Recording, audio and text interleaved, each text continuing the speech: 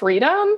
I don't have to put in a 9-to-5 slog to make an income. I can make an income working from home. I can make an income better than my husband working from home a fraction of the hours that he works. Not to like call him out because now he'll be like, ooh. But no, we're equally blown away that like, wow, like you did it. Like you made that happen. And, there's so many different ways to mother. And as my kid grows and changes, like the amount of time I want to spend with him or want to spend on the business, like I feel like that's always in flux. But I'm glad to have the option to work less, not more, and have the option to work more when I want to work more too. But to be able to make an income without being a slave to the clock is just so freeing.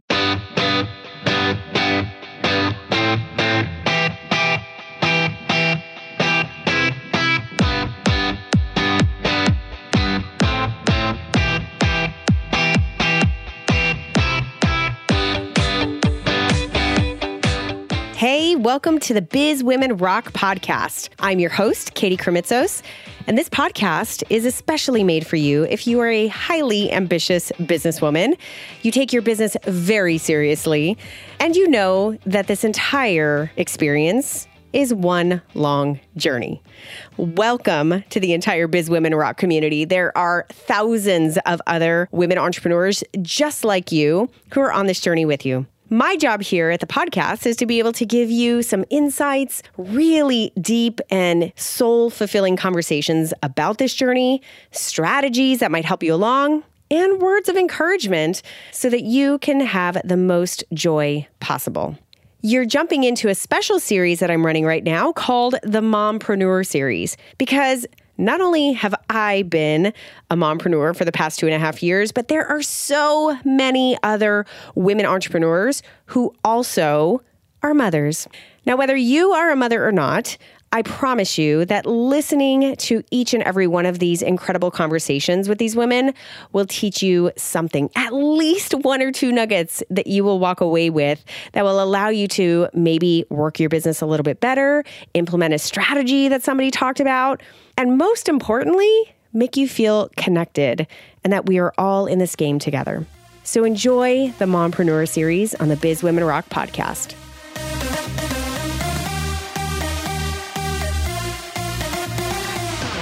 Lily Nichols wrote her first book, Real Food for Gestational Diabetes, in 2015 with no intention of making money. As a registered dietitian and nutritionist, and someone who had built a practice helping women through gestational diabetes, she wrote it because she was so desperate to get her revolutionary and evidence-based ideas out to a world of moms who needed it. So when the response to her book was so great and money was coming in and she was the first book that came up in Amazon when somebody typed in those two words, she was happily surprised and a little savvier on how she could also generate revenue from her next book, Real Food for Pregnancy. During this conversation, Lily and I are diving deep into not only how she makes great income on her self-published books, but also how she's constantly evolving her business before and after her son was born. She shares a great tip on how she baby-proofed her business, and it's a tip that is ideal for anyone who is doing one-on-one work with clients. She also shares why she's transitioning out of one-on-one work now with clients, even though they are begging her to work with them. How she's becoming a master negotiator with her 2-year-old.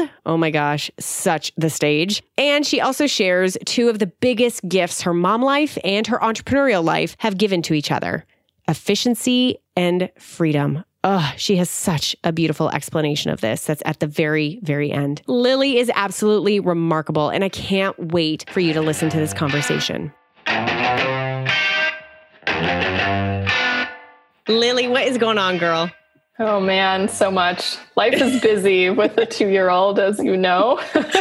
We were just commiserating or sharing stories. We'll call it swapping stories instead of commiserating about the life of the mom of a 2-year-old. Mine's 2.5 right now. Yours is 2. And we were talking about the no phase, which your son is in right now, and the potty training phase, which my daughter's in right now. Both with their own complications and joyful moments. Yes. I know. I was sharing with my husband that it's like you're the boss of somebody who doesn't necessarily comprehend what you're saying or doesn't want to follow what you're saying. And there's pretty much zero consequence. Like you can't fire them. You have to get like super creative about motivating them to do things. It's oh my gosh. It's like negotiation skills. Serious. This is the age of like really, I think that I will speak from a mommy standpoint, although this is absolutely true for dads too, I'm sure. But like from a mommy standpoint, this is the age where you get really good at negotiating. Like me, not them, like me. I'm like, okay, what do I need to take away from you? What do I need to give to you? And like, what do I need to do for all of that? Yeah. And then how do you do it in a way that you're presenting it as if it's their choice? So like, they don't want to do something. So instead of asking them to do something, you say, do you want to do this or this? Yes. And then they have to choose one. Sometimes they'll just say no, but you're more likely to get a positive response if you give them choice. Yes. These are all these things that just sort of evolve over time. Like I didn't know any of this coming into mommyhood, but after a while you start realizing you're saying no to everything. I've got to give you some options. So it seems like it's your choice. I'm pretending it's your choice. It's really not. And then you got to celebrate that choice. Yeah. Mine lately is, Sedona, do you want 2 pigtails or do you want 1 ponytail? Because she doesn't like me touching her hair right now. So it's like, it's hot here. So we need to get your hair out of your face.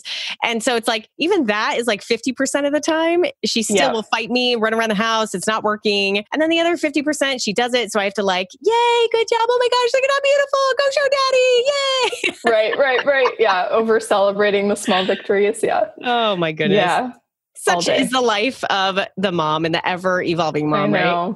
I am so grateful that you're here. It was total chance encounter and a virtual one at that you and I are meeting here for the first time because I saw a post. You and I are part of a private Facebook group that's pretty darn awesome, filled with other really just amazing and smart and awesome mompreneurs. And I happened to see a post that you had celebrating the success that your book was having. And I was like, oh, okay, cool. This is cool. The book itself is called Real Food for Pregnancy. And that in and of itself, I was like, okay, well, cool. That's awesome. That's totally like in line with kind of the mommy journey, right? And the fact that you were the author of it, the fact that you were receiving accolades for it, the fact that you were like experiencing this great business success was just such a cool snapshot. And I was like, okay, let's talk about this. So you're here. So let's talk about it. So I'm going to just dive in right in the middle, which is like, why did you write the book? Yeah, good question. So Real Food for Pregnancy is actually my second book. My first one is Real Food for Gestational Diabetes. And I have sort of by chance, it's funny, specialized in prenatal nutrition for most of my career. So by training, I'm a registered dietitian and certified diabetes educator. So I came out with my first, I'm going to go back and forth between books because it all ties together, the journey from one to the other. Real Food for GD that was published in 2015. So it's now 3 years old. And pretty soon after I came out with that book, and by the way, that book was presenting what I had developed. I call it my real food approach for managing gestational diabetes. It was very different than what the conventional nutrition world says you should do for gestational diabetes. And I was sharing that and all the research behind it and like motivational stories from other women in that book. And it was really also very different just from conventional prenatal nutrition guidelines as a whole. That was a super passion project for me. I didn't know what would come of that book. I was like completely blown away by the response that I got to that book. And it still sells copies every single day. Like people love that book. And soon after I published that, I started getting requests from people, hey, this book is so great. The information seems like it'd be good for all pregnant women, whether or not they have blood sugar issues or not. Do you have a recommendation on a prenatal nutrition book? And I scoured the market looking for one, and I couldn't find one that A, was like evidence-based, B, was from a real food perspective. So a lot of prenatal nutrition stuff is pushing like fortified foods. Eat this fortified cereal for your iron, eat this fortified whatever for your folic acid. It just wasn't in line with my approach. And eventually I knew I was going to have to write this book. Of course, in the meantime, I got pregnant and had a baby and was raising that baby. So Real Food for Pregnancy was outlined in my brain for a long time, definitely over a year, 2 years, I don't know, a while I was in the midst of all the pregnancy, motherhood stuff myself. And it was just a matter of time to write it. And I had assumed when I started writing this, it'll be real easy because it's going to be a lot of the same principles from the other book. And then it just turned into this massive research project, which is kind of typical of how I approach things, is like, well, if I'm making this statement, I have to back it up with research. So what I thought would be a really quick project turned into double the length of my other book with like 6 times more references to research. It's just turned into this insane project combined with the timeline. It just took forever with a kid. It's like, you never know when you're going to have time to work and if nap time is going to go well and can I time this here, and just trying to organize your thoughts in the midst of chaos. It was fun and overwhelming, and I'm glad it's done. I'm curious to know, did you have that idea in your head before you got pregnant for that book? Did you, I'm saying this because this is something I would do, so I don't want to automatically put this on you, but I'd be interested to know, myself and many women that I know who find themselves pregnant, utilize it as a way to sort of have a timeline and say, okay, I'm going to get this thing done, this one important thing done, or this thing in my business done by the time I have baby. Did that come up for you? We had, Jacqueline Malone was on the podcast earlier in the series, and she talked about that, how, when she got pregnant with her second, she got like really down and dirty and serious of like, I've got a time thing here and let's use this, right? Like, did you have any of that showing up for you when you were pregnant, whether it was with the book or whether it was with anything in your business? I was not ready to start this book. The book had been released for, I don't know, less than 6 months by the time I got pregnant. I'd have to look back at the calendar and get you exact numbers on that. But I wasn't yet ready to work on another thing. I didn't know if the book would pay off. Like, it takes a long time it can take a long time to make money from a book. And so I wasn't sure if it would be worth it for me to do the book, but I was also still of the mindset you've created at the time what you think is like a masterpiece. And you're like, well, no. Every pregnant woman can just read this book, even though there's like gestational diabetes in the title and everything is talking about blood sugar that she probably doesn't care about. But I was like, no, I don't need to write a book on this. I was still of the mindset that there are other books that already fill that void. I had thought about it, but I hadn't yet done my market research to see what was out there. So no. And then in my first trimester, I was just so fatigued, and that like queasy on and off queasiness. There was no energy to work on a massive project. I had a lot of energy my second trimester. And then my third trimester was like, let's try to baby proof this business for now. What did that look like? Well, actually, let's give a little bit of a backdrop. So you had written the book. What did business look like for you when you were pregnant with your son? Like, what was your business model back then? Yeah, what was my business model? It's the business model that I'm currently kind of transitioning out of, actually, which was primarily one-on-one client work. So nutrition consulting.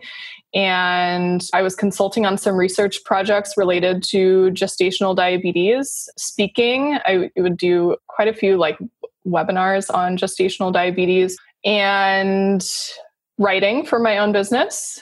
I also had a course on gestational diabetes. So I had, quote, passive income, which is never really passive, but I had recurring income coming in from my book and my course. But otherwise it was like consulting, one-on-one nutrition coaching, and some speaking. In terms of baby proofing. Yeah. What did you do in that third trimester? Like, what did that mean for you and your business to baby proof it? Well, I honestly didn't know what that was going to mean. What I decided to do, which ended up being a really smart move, was putting up a waiting list for all of my one-on-one consulting packages, because I feel like a lot of being in business, at least in the nutrition coaching realm, well, anyone who's offering one-on-one services is like fielding requests. People want more information. Can we set up a call to talk about this? Can we And I was like, I don't have the time or energy to do this right now. And I'm not going to have the time or energy to do this after baby. So I'm going to set up a waiting list. You're interested in the program, you opt into this email list, and I don't have to see any of it right now. And then once I'm ready to come back to business and see one-on-one clients, I can email that list. And I know those are people who, at least at one time, were interested in working with me one-on-one. And that worked out really well because I, didn't have to decide how long my maternity leave was going to last. It gave me a lot of wiggle room. Not that that was like completely non-stressful. You're always thinking in early postpartum as you're like, have like a permanent ass groove on the couch nursing. You're always thinking like, okay, when does this need to happen? When does that need to happen? But still, it did give me that wiggle room to kind of see how I was doing and where there was room to fit in clients and whatnot. And then by the time I was ready to take on some clients, I just emailed the list and all my spots were booked. And it was easy peasy. It didn't have to do some huge marketing thing. It was a really gentle, gradual transition back into work. Did you put any more time and energy into the promotion of your book at that time or the course at that time, the kind of your products that could sell without you being there, basically, in order to kind of get yourself ready for that maternity leave? Yeah. Well, I booked myself more heavily with clients in the last couple months of pregnancy, for sure. It's hard to say in terms of like promoting. So the hard thing about promoting a course with gestational diabetes is people only have this usually or it's only on their radar for like the last third of their pregnancy, maybe. And they're probably only thinking about investing in something to make it easier to manage for like the first week or two until you figure something out that's working. So a book is the perfect product because it's a low price point. It's very informational. They can get it easily, especially like Kindle, you get immediately. A course that's a higher investment is a challenge to market. Any of my big marketing efforts have failed miserably for that course. So it is entirely like doing a launch 4 times a year. That doesn't work for gestational diabetes because you're going to catch like this teeny tiny fraction of people who actually need it. It is an evergreen course that's available at any time. And it's a matter of getting it in front of women. More people, right?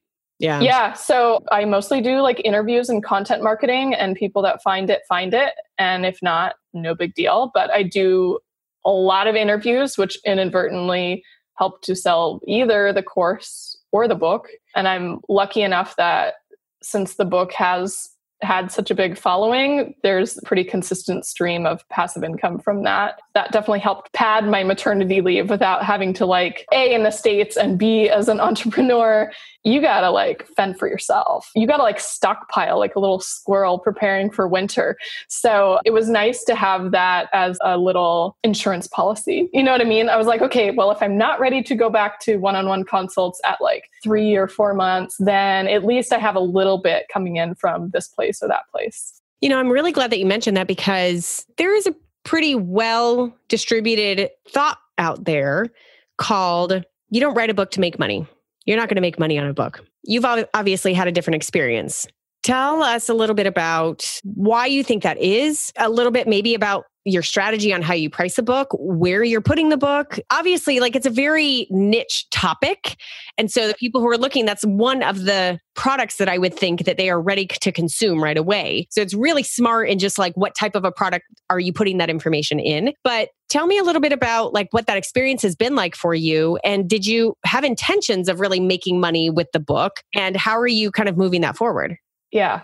First book had zero intentions of making much money off of it. I had this like crazy nagging need to get this information out there. It was like eating me up inside to hear about women who had gestational diabetes who were being told to eat the absolute wrong foods and have really high blood sugar and have complications and have massive doses of insulin and crazy blood sugar highs and lows. And then all of the downstream effects on the developing baby. That was like, oh my gosh, I have to get like, it was like a service to society. I was like, I have to get this out here and do so in a way that is evidence-based so I don't seem like a crazy person. Like there's research behind everything that I put out. So that was a passion project. I didn't know if it would sell at all. I think in the first month, I sold 75 copies of that book and I was like absolutely blown away. I also had done zero marketing, zero. I didn't even consider going on an interview or anything until after the book was published. I was like so in creation mode. It was like the classic creator's downfall where they don't market at all and they just put it out.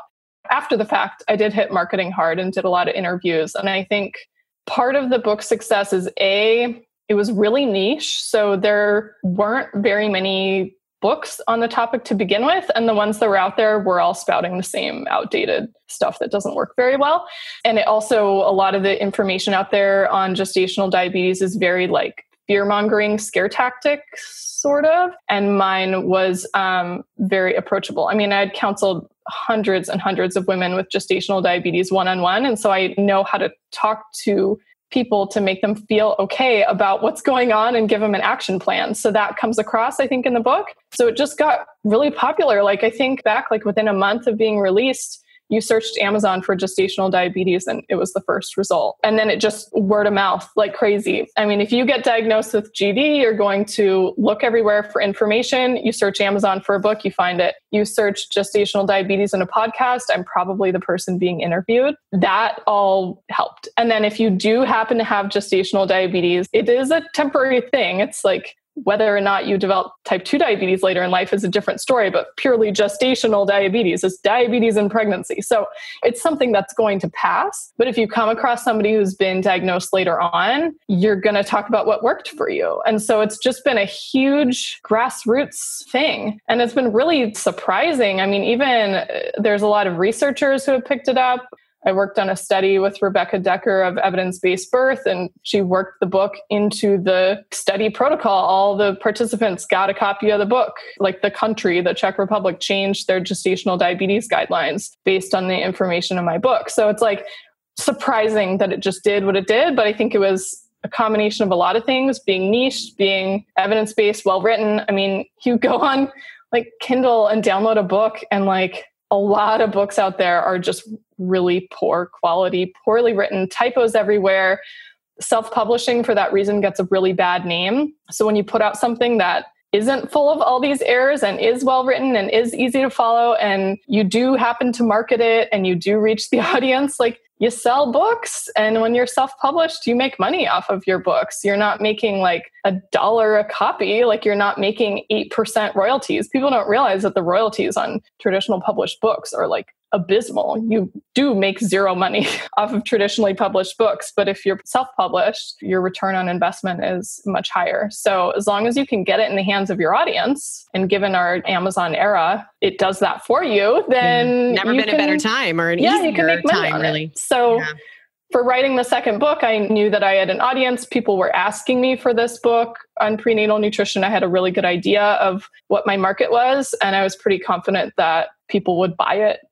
If they're asking for it, at least some people are going to buy it. So that also gave me motivation to, okay, yes, it is a viable business option to write a second book, because it put like 15 months of work into Real Food for Pregnancy. That's not like I took off time from doing projects. I way pared down my one-on-one consulting. That was my focus for more than a year. I'm not unintelligent. I wouldn't work on something if it wasn't also going to be a financial reward at the end. That's not my sole goal, but I also like need to pay for my family.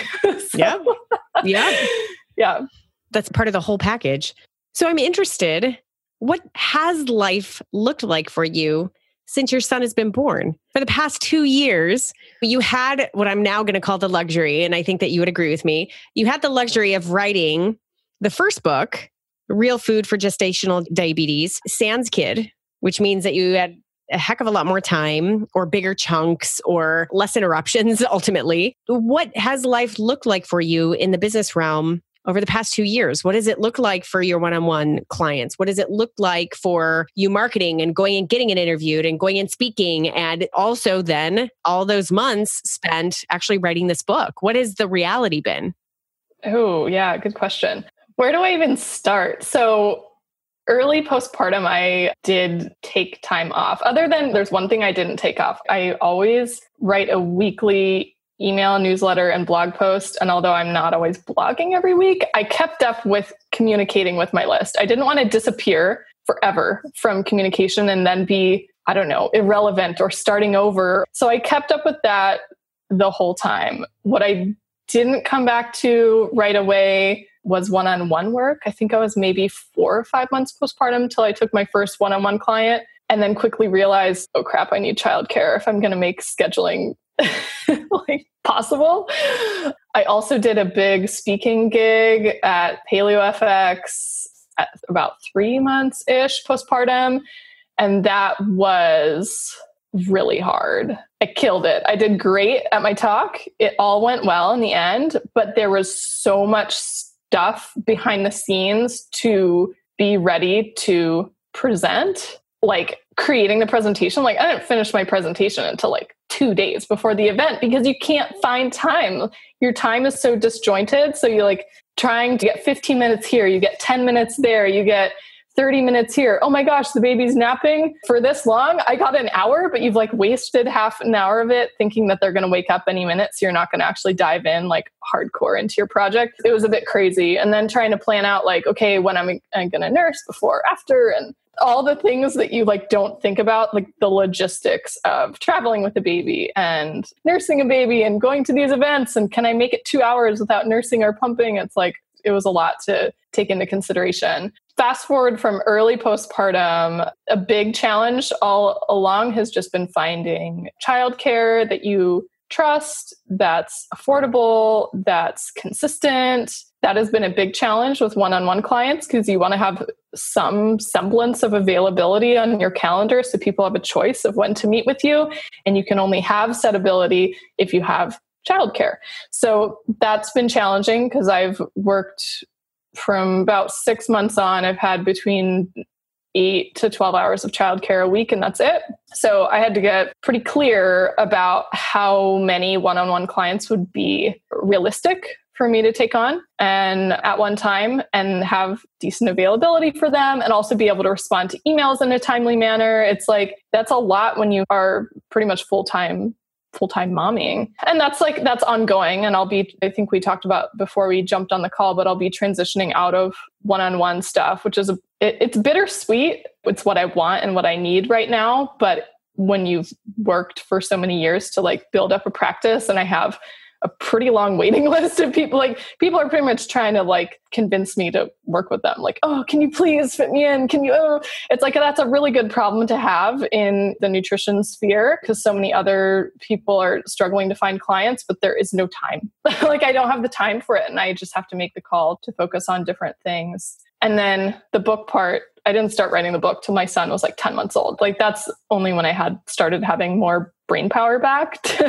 Brain power, a little more sleep, a little more drive to actually work on a big project. Yeah.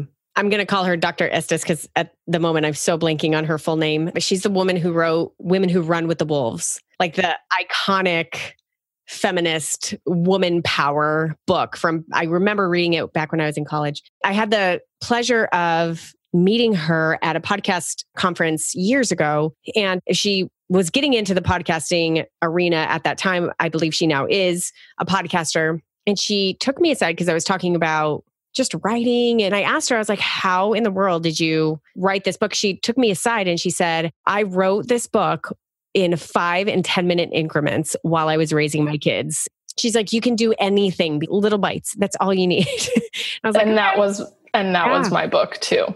Especially because I didn't have a kid who was like, some of these people have kids who nap. Maybe you have one. I don't know. These like unicorn babies that take 3-hour naps every single day, like on the dot. Not my kid. I couldn't count on nap time as like a work time. It was pretty much only when I had childcare. I would nurse him to sleep on the couch and be like researching and writing on my phone, like getting carpal tunnel. Like seriously, it was really disjointed. But you know what? Because you have so much of this, at least when they're really young and not yet super mobile, you have, in a way, a lot of downtime. You have a lot of this in-between time where you can't necessarily be working because you're playing with them or nursing them or they're napping on you or something is going on, but you have a lot of time to think. And so by the time I would sit down at my desk, I like knew I only had a short amount of time, or I assumed I only had 10 minutes. So it was really productive. There was no time wasting. There was no flipping through social media. I was barely on social media when my son was younger, barely posting anything because I was like, I don't have time to be distracted. If I want to finish this, I got to work on it. Yeah. Isn't that interesting? That's a really interesting concept, like that idea of like, there is this time, but you can't be doing anything other than sort of being there or thinking about all that stuff. So you are prepared. Your mind is sort of like set, like knows exactly what it's going to do when that window opens up. I think that's true of motherhood as a whole. Is that I don't care how old your kids are, whether they're 5 days old or 15 years old at this point. Like, at least for me, it's just forced me to be super productive with the time. Like, it's weird to have a wasted moment. Believe me, I get into those every once in a blue moon because why not? Right. And like, I don't like thinking that I have to be productive every moment of the day, but my daughter goes to school 3 days a week. And so if she's at school, there's like, I've got this many hours. What are the most important things I need to do? And all of the superfluous stuff like just goes to the side. Like I don't, it's okay. It's okay. I don't need like, that. What do you need to hammer out for the day? And then, hey, I finished a little bit early. Okay, maybe I have 20 minutes to chill. Or there was always times when I'd be like, I am too tired and too sleep deprived and too burnt out or whatever to work right now. I am going to sit down and like watch something on Netflix. But that was few and far between. There was a lot of just like, I got 20 minutes, let me write. And then as my son got older and was more happy not being with mama or not being in mama's arms, I could send him out with dad or with the sitter or something to get a little more work done. But yeah, it's a slog in the beginning. It is. It's not easy. You have to get really creative with how you're going to get work done. But again, that's something that writing is something you can do in that in between time. It can be done at any time versus like client calls, interviews, speaking, things that are scheduled. Things that are scheduled are tough with kids because kids don't follow a schedule. So we always like if they would, but they pretty much never do. So at least when they're really young. So it's challenging to fit things in around that moving target. Yeah. I would love to hear as we conclude, what has been the biggest gift that being a mom has given to your business? I would have to say efficiency, kind of like we were talking about. I just feel so much more efficient. I think back to when I first started blogging, so circa like 2013, maybe even 2012. But if it was 2012, I probably only wrote 2 posts because I was too self-critical to publish anything. Back in the day, I would like edit and edit and edit and edit and edit and edit, and they would just making it more and more and more perfect. And now I am so much more, I embrace the done is better than perfect mantra way more. Like, are there words on the page? Is it grammatically correct? Is it saying what I need it to say? It's good enough. Could I make this more flowery and prettier? And yeah, sure, I could, but is it worth it? Is it worth my time? Do I have the time to even do that? No, this is done. Okay, ready. I'm just a lot more efficient and decisive. And I don't say that I'm putting out like poor quality work, but it's just, I don't stress over it being perfect as much. Yeah, I love that. So true. I'm raising my hand as a fellow perfectionist here. I will ask the opposite side of the coin question. What is the biggest gift that being a businesswoman has given to you as a mother? Oh, gosh, freedom. I don't have to put in a 9-to-5 slog to make an income. I can make an income working from home. I can make an income better than my husband working from home a fraction of the hours that he works. Not to like call him out because now he'll be like, but no, we're equally blown away that like, wow, like you did it. Like you made that happen. And, you know, there's so many different ways to mother. And as my kid grows and changes, like the amount of time I want to spend with him or want to spend on the business, like I feel like that's always in flux, but I'm glad to have the option to work less, not more. And have the option to work more when I want to work more too. But to be able to make an income without being a slave to the clock is just so freeing.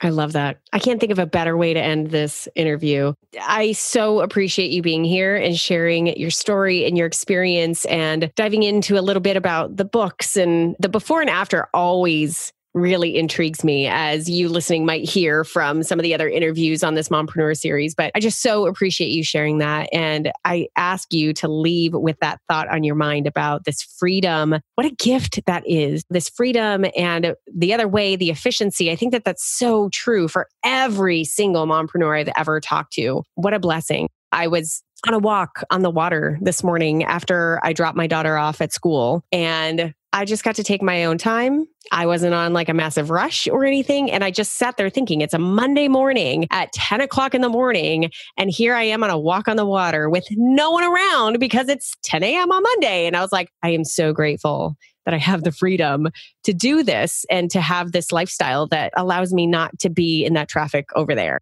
Just to be able to do more great things for people and not have to have it look like the hustle. Just such a great thought to end on. So Lily, thank you so much for being here. I just so appreciate your wisdom and just really am so happy that everyone got to hear it. Yeah. Hey, it was a lot of fun. I appreciate the invite.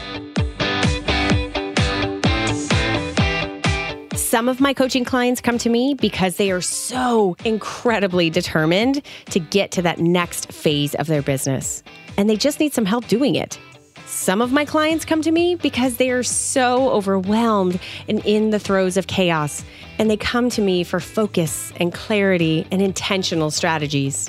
But overall, all of my clients come to me because they crave to do more, to show up more in line with who they are and what they love to do in this world in a way that gives them the business that they love. Some people call me a business coach. Some people call me a business strategist. Others call me their business therapist. Whatever kind of support you need, that is what I am here to provide.